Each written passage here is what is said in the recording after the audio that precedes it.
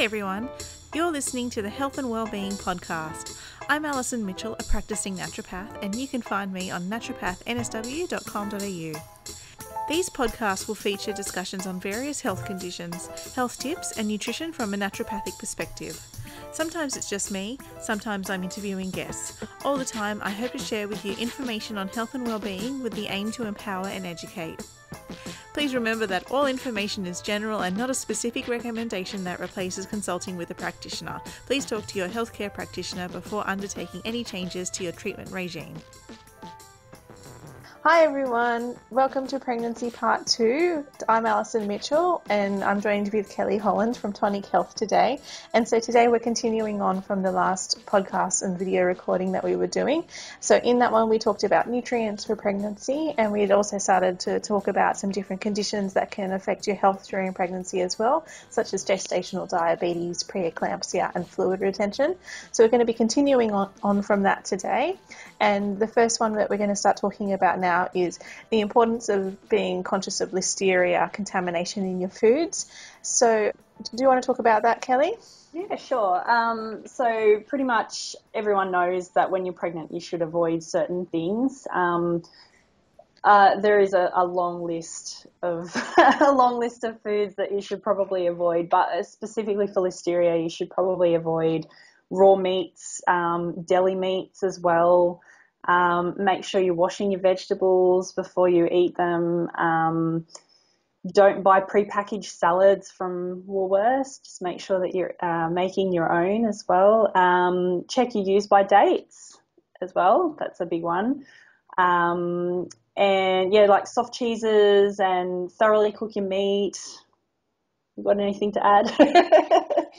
Yeah, no, that's true. Although I don't find that you need to have your steak well done.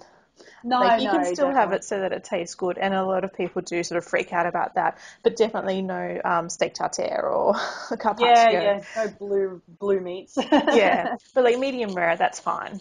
Yeah, because it's still going to be heated through. Because the main thing is that it is going to be heat. If you're heating the food, then the listeria is going to be killed off. So that's all good. Make sure you cook it. So it's fine. Yeah. And a lot of the foods that they do talk about being your common ones for contamination as well, like your seafoods. If you're cooking it yourself, then it's fine. It's just that if it's sort of been sitting there for a while, then that's when you want to be a bit sus about it. Yeah. Thankfully in Australia our actual rates of listeria problems are really low. However, we still just have to put that recommendation out there to be conscious of it, because it's better to be safe than sorry. And I actually think that what you were saying as well about the salads and things like that, that's actually probably more of a concern than a lot of the meats, because in America, most of the listeria contamination is actually from supermarket spinach, rather than cheeses and things like that. Yeah, that's a bit scary. Yeah. I was reading an article the other day that was talking about how, if you eat a salad, so say you're in France and you're pregnant, you actually get more frowned on for having a salad than you would for having a glass of wine. Just different cultures, understandings of what's acceptable during pregnancy and that sort of thing. Funny. Yeah. Oh, it's so funny. Okay, so another problem that can affect a lot of women during pregnancy is fatigue. So this can be most common in the first trimester, but then it can start to creep in again in the third trimester as well. And in the first trimester, unfortunately, you do know that you've just got to rest. Yeah. Because a lot of the time it's your body's actually saying, hey, I'm making a baby right now. You need to chill out a bit. Yeah. And particularly if you are that sort of rush personality, that might be your body telling you that you need to slow down. Yeah, definitely. Even when you're not pregnant, that's your body telling you to slow down. Yeah, exactly. Yeah, I find there's a lot of people, especially when they get sick as well, they don't allow themselves to just rest and recuperate, and the body does need that rest time, so it's using its energy to heal or make a baby and not, bombarding it with other chores to do. Yeah, that's it. And what might be happening is that you just need to maybe have more nutrient dense foods and also be conscious that you are eating enough. Yeah. You don't have to eat a huge amount in that initial stage of pregnancies because your calorie requirements only increase by a little bit, but it is still something to consider because we do. I know in clinic I see a lot of people doing like the 1,200 calorie diets, and that's just not enough for Yeah, what you that want worries to me. do. But as well, on the complete opposite of that scale is people use the whole "I'm eating for two" as an excuse to gorge themselves on food as well. And you're not actually eating for two; you're eating for 1 and a 12th. So yeah, you don't need too many more calories later on in pregnancy, but and it's the type of calories you choose as well, which make a big difference. Yeah, and if you're eating a lot of junk food, then that in itself can make you feel tired. Yeah, definitely, because you have that crash. Yeah, that's Yeah. true. So the first thing I would usually suggest for someone who's experiencing fatigue in pregnancy is to rest, and then to amp up your nutrient-dense foods. And then if it continues to be the case, then we might be able to look at herbs like withania that can help with stress levels and adaptogens, so that can sometimes boost up fatigue. But a lot of the time it will pass, and by the time that you get towards the end of the first trimester into the second trimester, fatigue does really start to dissipate. And Yeah. then in the third trimester, towards the very end, it's common to feel fatigued again. And that is because your body is under a lot more strain at that point, in which point you should start to be winding down anyway and building up your reserves for the birth. And then right before the birth, you usually get an energy spike, in which case you start cleaning the house madly. That's referred to as nesting. And in which case, you know that the baby's probably coming a bit Yep. soon. Yep. Oh yeah, I don't miss the nesting phase, that's for sure. How long did the nesting phase last for you? I think I started around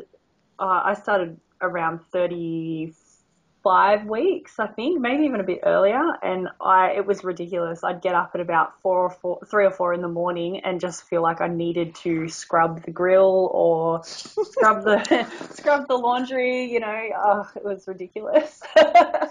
Well, I found myself randomly cleaning the oven yesterday with my bicarb and vinegar, and I'm like going, "Oh, is this nesting?" Yeah, that's Jim walked in exciting. and he's like, "What are you doing?" Yeah, it's just not clean enough. No. Okay. So moving on from that, then. Do you have anything else to add?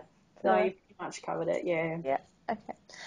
So another common condition that a lot of women experience during pregnancy is urinary tract infections. So this is pretty common because during pregnancy, the hormones cause the ureters to relax, and so then that allows the bladder or the urine to flow back up from the bladder where it's no longer sterile into the kidneys, which can be problematic. But it also does allow the urethra itself to relax, so there can be some cross-contamination of bacteria going from external up into the bladder. And sometimes when you do have a bit of a higher blood sugar level as well, that can predispose you to getting some urinary tract infections as well. On top of that, your immune system is completely different during pregnancy too, because it has to shift to allow this baby to grow, which is a foreign object. So it's no wonder that we are much more likely to have that happen. So one of the things that you can do is really just work on having lots and lots of water. But cranberry juice is really good as well because the cranberry juice helps to stop the E. coli from adhering to the bladder walls, so that when you do go to the toilet, it eliminates and your immune system is actually able to deal with it more effectively as well. Yeah, no, definitely. And making sure that you're keeping the genital area clean as well. Um, sh- Showering often. I find that when I was pregnant, I just could not be bothered, but I sort of forced myself to because I had frequent urinary tract infections. But also, as you said, refined sugar and refined carbohydrates plays a big part as well. When you've got a diet that's rich in those, I find that the frequency goes up. And also, I don't think I have to say it, but always wipe from front to back, not from back to front. That's something I've had to teach my daughter because it's just awful. So, and wee when you need to as well. If you feel like you need to go, don't just say, oh, I'll go later. Do it then. Don't delay. And as much as if you've got a urinary tract infection and when you're pregnant, you really don't want to drink a lot of water because you're always weeing. And with a urinary tract infection, weeing hurts. But drinking plenty of water is also pretty important as well. Yeah. And when you get further along as well, the weight of the baby will also be compressing the bladder so that it doesn't empty properly. Yeah. And sometimes what can happen as well is, like I've spoken to some of the osteopaths at my clinic about this, is that the pressure on your lower back means that the nerve signal to the bladder isn't going to be as good. Oh, And that's so, interesting. yeah, and so then that means that the elimination isn't as good as well.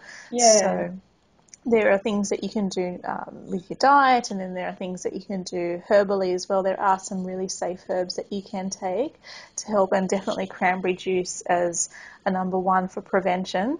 And there are tablets that you can take that are cranberry as well. Probiotics. Yay! You love your probiotics.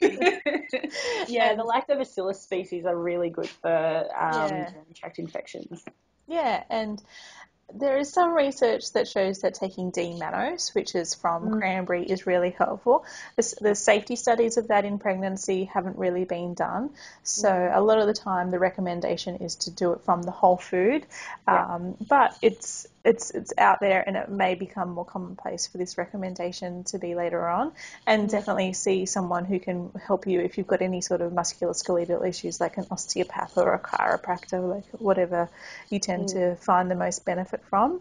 And in a lot of women as well, like you during pregnancy, you may not even actually have symptoms of a urinary tract infection. You can get an asymptomatic infection as well. And so that's why when like the midwives or the obstetrician would do a urine test with you.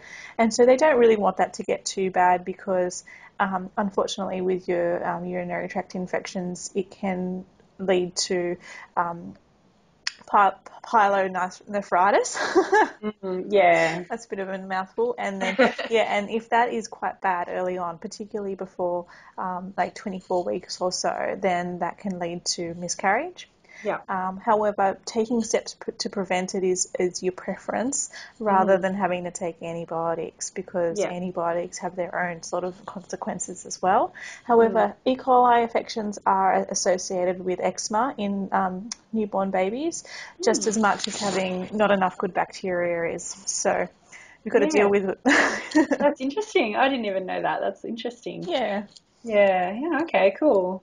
Yeah, and definitely I agree with the frequent urine testing. I mean, it's non-invasive, and just make sure that you push for it, because I had a midwife that didn't think it was necessary, and I knew for a fact that I had proteinuria, and I told her to test me, and she didn't. So 4 weeks went by with 4 consultations, and she didn't test me, and it turned out I had preeclampsia. So yeah, so definitely push for the urine testing. It doesn't take long. I mean, wee is free, so just push for it. How funny. You may even be able to find some dipsticks from the chemist that you could get as well, and do it yourself if you're concerned and you don't have a cooperative healthcare practitioner. Yeah. Yeah, exactly. Okay, what about mood swings in pregnancy? Was that something you ever experienced? Yes, definitely. I was more weepy than angry. I don't get angry often, but yeah, that's a tough one. Again, a balanced diet helps, because if you've got those beautiful nutrients in your diet, then you're less likely to have those mood swings. But I mean, you're pregnant, your hormones are doing lots of fun backflips here and there. So I would definitely be liver support. Liver support is big because, as you know, the liver metabolizes hormones the same way as it does alcohol. So supporting that liver is really important. Plenty of your greens in your diet. Make sure that you're slightly cooking your brassica vegetables like broccoli, kale, all that sort of thing. Yeah, well, Hormones are just, Yeah. I mean, that's just a part of pregnancy, really. But Definitely agree the liver stuff, but yeah. also, yeah, making sure you're getting your nutrients. And you were talking about the importance of magnesium before in the Oh, last yeah, podcast, and definitely. that's one that's pretty important that a lot of people tend to go through really quickly. And Yeah. calcium and your B vitamins, as you said, if you're Mm. eating lots of your veggies, then that should be okay. Yeah. And yeah, there's some herbs that are safe to take during pregnancy as well if it's bothering you. So you Yeah. could see a practitioner for that. And Yeah. also incorporating mindfulness and meditation and yoga, those sorts of things can be helpful as well. Yeah. But it is an emotional time because like if it's your first one, your whole life is about to change, and if it's your second one, you're probably still going to have a lot of change, and then you've got all the hormones on top of that as well. So Yeah. but the way that the hormones can make you feel really does have a lot to do with your state of nutrients to begin with anyway, such as your zinc and your vitamin B6 and, as you said, your liver function. So I think that getting that on track, if you know that you've got a lot of PMS before you fall pregnant, like getting your nutrients sorted and your liver a bit healthier can be helpful. And your thyroid too. I've Oh, noticed yeah. that Yeah, people with definitely. thyroid issues, yeah, and even, I mean, this is off topic, but people with women with thyroid issues are more likely to have severe menopause symptoms. So it sort of works the same way with hormones, Yeah, definitely. pregnancy hormones. And thyroid problems are often misdiagnosed as depression too. So Yeah, there's that. yeah, definitely. Okay.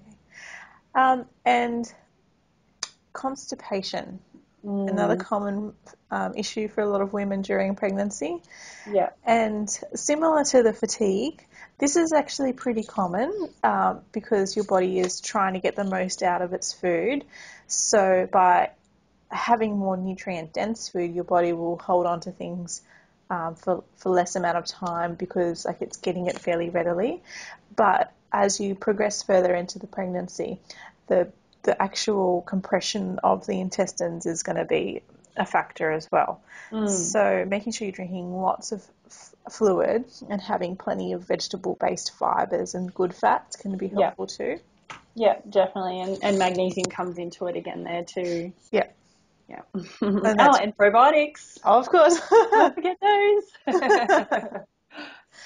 Slippery elm can be helpful as well, Yeah. and that can you can take that as a capsule or a powder, or you can mix it in with food, and also keeping active and doing Yeah. a bit of gentle exercise as well. Because when you are getting active, then the actual movement of your legs up and down is massaging the intestines and getting Yeah. things moving through. Yeah, definitely. And then just having bitter foods occasionally can be good too. Yeah. Yep. Yeah, lemon in water in the Yeah, mornings. Drink it with a straw though to save your teeth. that's it. And along those lines, there's heartburn. So a lot of women experience heartburn during pregnancy, and it's because of the excessive progesterone causing the sphincters to relax. Yeah. So keeping your portion size down and your posture under control is good as well. And then, and you also just want to avoid a lot of your trigger foods as well, which is your spicy and your fatty Oh foods. yeah, definitely. And And then, I've and sorry, there you you go. go. No, you say. I was just going to say that the antacids are usually, it's antacids lower acidity in the digestive tract, and usually it's not a hyperacidity problem when it comes to reflux, especially in pregnancy, because as you said, it's the relaxation of the sphincters, Yeah. really. Yeah. Yeah, so you want to actually be getting things moving through. So chewing your food more and having smaller meals will be helpful for that rather Yeah. than stopping the stomach acid production. And propping yourself upright as well in bed instead of laying flat. Well, you're not laying flat anyway if you're that heavily pregnant, but propping yourself upright just slightly so that, your gravity's helping you along as well. Okay, and so another common condition that a lot of women experience is thrush. And so I think we're all going to shout out now probiotics. But You know, thing. so probiotics is super important for keeping your gut flora and your vaginal flora healthy, but Yeah. also you want to be not having too much sugar and Yeah. refined carbs. And again, hygiene is a big thing as well, Yep. and making sure that your soap isn't going to, A lot of soaps actually contribute. So washing down there, I know this sounds gross, but actually washing without soap can be Yeah. beneficial for thrush than washing with soap. I recommend not using soap down there too because Yeah. it does have its own self-cleaning system. Yep. And if you're looking after it from the inside, then it will do its job really well. Yeah, exactly. You said it perfectly. But just be conscious of sugar-containing foods like pasta sauces and a lot of packet foods and things like that, because that's where a lot of sugar gets snuck into the diet, and yeah, that's not what we want. Mm. Okay, so we've got a couple of questions that we can answer before we finish up today. Yep. So one is what can we do for coughs and colds during pregnancy? So usually what I would recommend for that is to have vitamin C and zinc, and there's a few herbs that are safe. There's a formula called Sinupret, which is available over the counter now, which is quite good for respiratory conditions. But if you do see a practitioner, they'll be able to give you an individualised formula of herbs that are safe, and making sure that you're taking your rest and you're drinking your fluids and things like that is one of the best things to do. We've spoken about it before, but you don't want to take antibiotics if you can avoid it during pregnancy, Yeah. because the gut flora is really important. And a lot of your cough and cold medications you definitely need to steer clear of during pregnancy as well. Yeah, agreed, definitely. And probiotics as well. Of course, yeah. For cold and flu. How Yeah, could I forget? exactly. Yeah, no, probiotics, and making sure again that you're making sure you're getting the correct strains and not just getting any product at all. And a naturopath can help you with that. If you go to a health food store, make sure you look on the label. Usually the strain is in a bracket or just a random amount of letters and numbers. Yeah, it looks a bit strange, but yeah, it should say Lactobacillus acidophilus NCFM, or it should have 3 different things, yeah, because then you don't know what you're getting if you don't have that strain. Yeah. Okay. And then the other one is, the other question is, can I have green tea during pregnancy? Mm-hmm. So this is a good question because caffeine in pregnancy is something that a lot of people do wonder about. Yeah. And so the recommendation is that you shouldn't have more than 200 milligrams of caffeine a day. This is different for everyone though, because if you have a higher risk of miscarriage or preeclampsia or heart problems, stress, anything along those lines, you may actually find that you will be more sensitive to caffeine. So Yeah. cutting it down further than that could be helpful. Yeah. However, if you don't have any of those risk factors, then the amount of caffeine that would be about 200 milligrams would be like 1 to 2 cups of coffee a day. And in terms of green tea, that's 4 cups of green tea. Yeah. Yeah. And However, sorry. No, sorry. I was just saying that I remember reading a study that they did on caffeine, and that, I mean, as you know, caffeine crosses the placenta and the baby can't metabolize the caffeine properly because it's still developing. And there were studies that actually showed that even under 200 milligrams a day of caffeine caused small birth weight. yeah. Yeah, so I mean, and it's also related to retardation, stillbirth, miscarriage. I mean, it's hard if you're a complete coffee addict. It's hard to say don't have any at all, but I mean, having as little as possible is always best. Yeah. And the other thing is that in a lot of the coffees, the caffeine content varies a lot too. Yeah, So definitely. you may find that you can have a cup of coffee and it's hardly anything. Whereas a coffee can have from anywhere between 80 to 350 milligrams of caffeine in there. Yeah, So yeah, it's really hard. yeah, so I think just you've also got to know how you feel as well. Like if you feel like you're sensitive to caffeine, then you have to back off. Whereas some people who metabolize caffeine really well, they're not going to have as much of an issue. Yeah, yeah, exactly. And then the other question was, when do I have to stop lying on my back during pregnancy? So Yeah.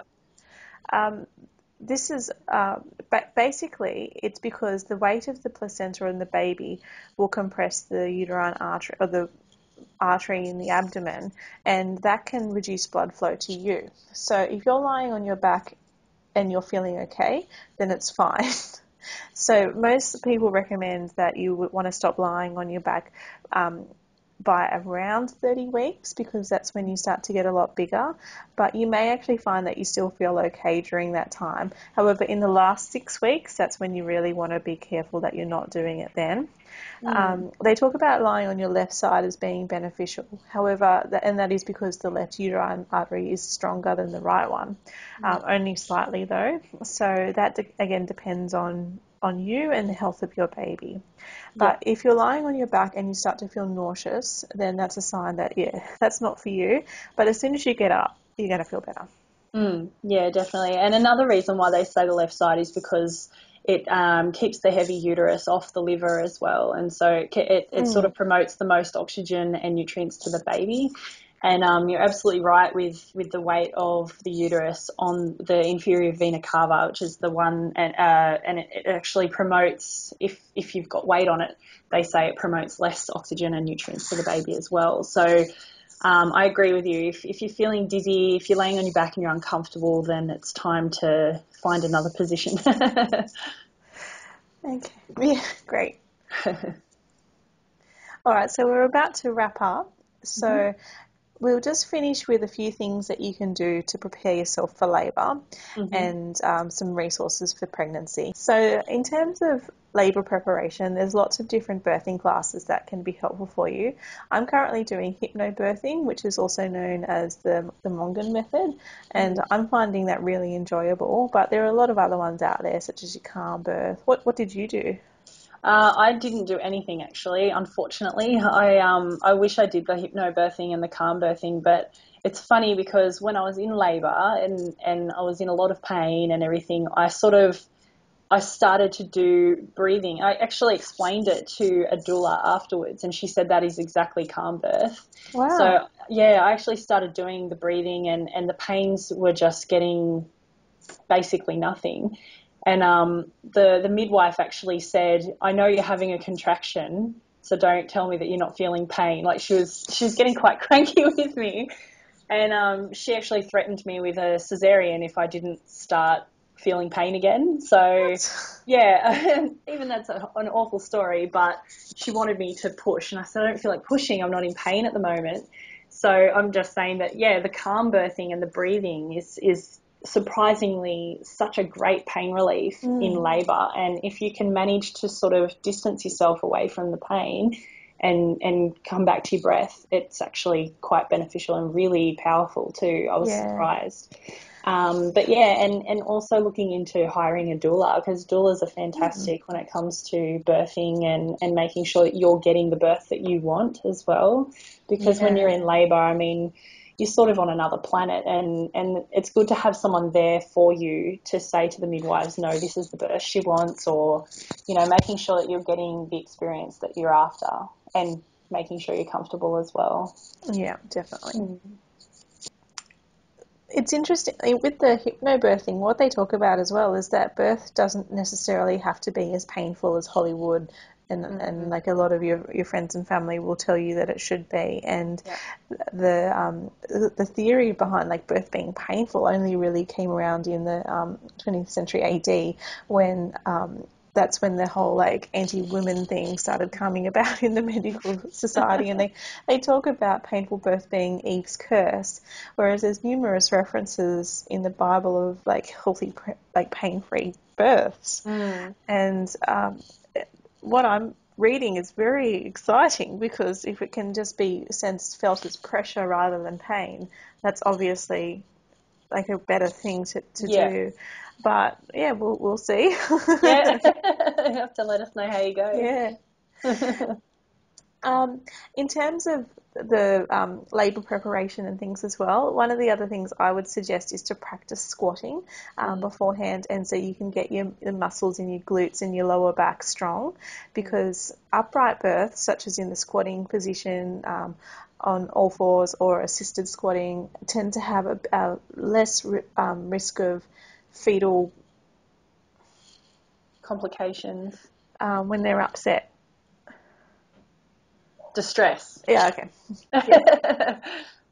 They have less risk of fetal distress, and also it has less uneven pressure on the perineum, so there's less likelihood of tearing and need for an episiotomy, and it tends to be much more of an easier labour rather than when you're lying in a semi-reclined position, such as on your back, when the pelvis can be actually closed by 30% in that position compared to in an upright position. Yeah.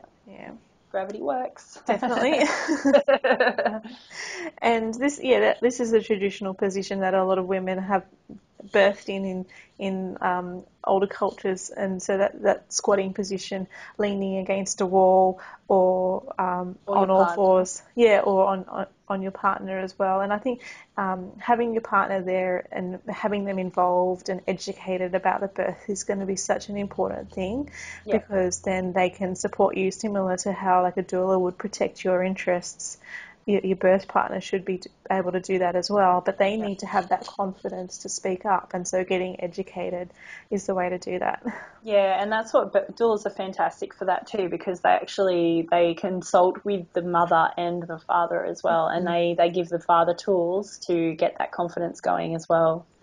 Yeah. And in terms of books, these are the I've got a few books that I've been recommending or enjoying.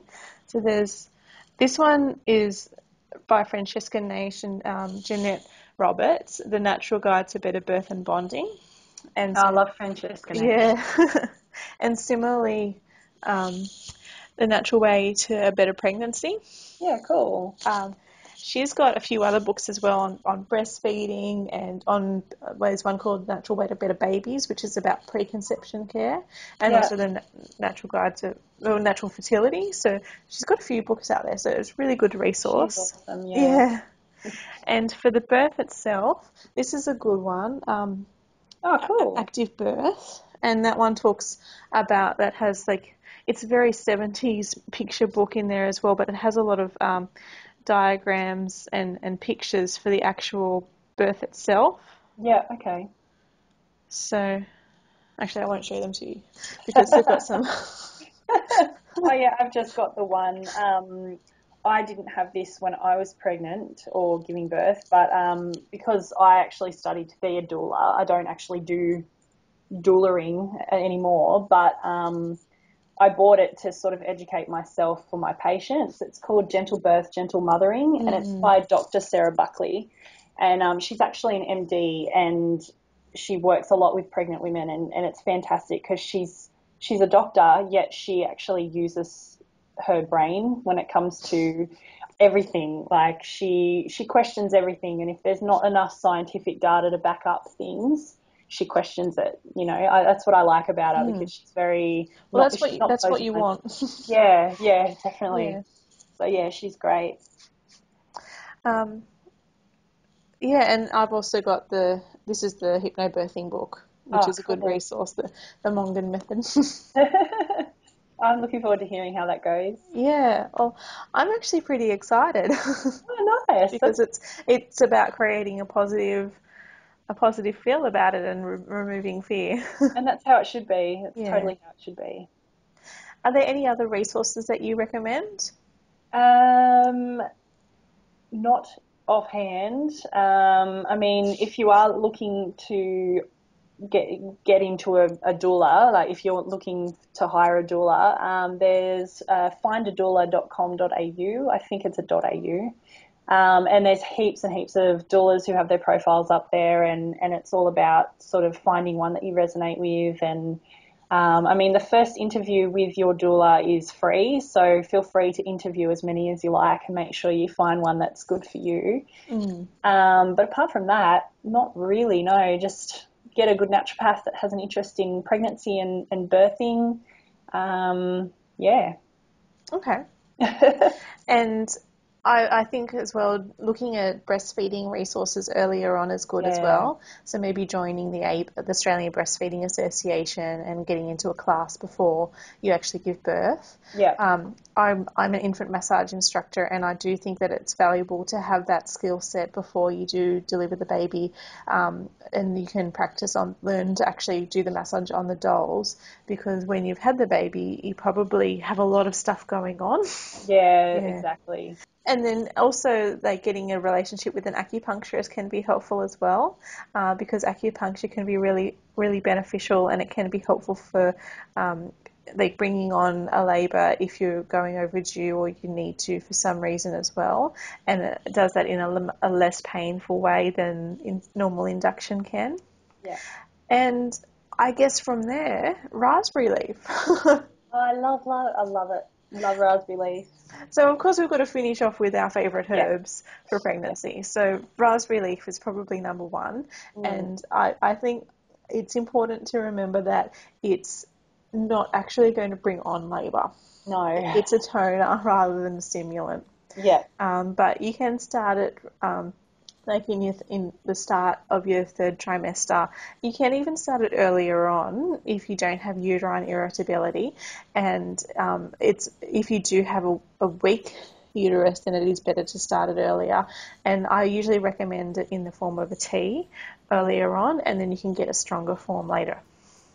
Yeah, definitely. And I think the tea is the recommendation is 4 to 8 grams of tea 3 times daily. So that's a lot of tea, but yeah, you probably don't need that much if you're starting from like your 20th week or something. Exactly. And I would count that towards your water intake too, because you'd be peeing like nothing else if you didn't.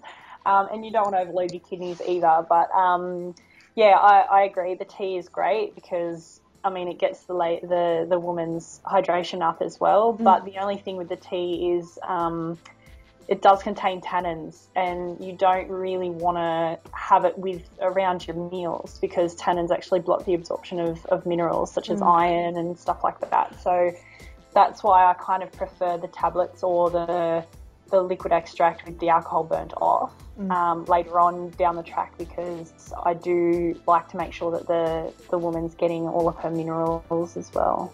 Yeah.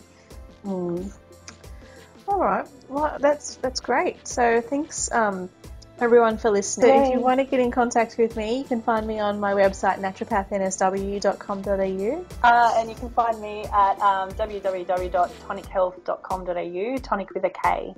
Awesome. So thanks so much for joining us today, Kelly, and thanks everyone for listening. So bye everyone. Yeah.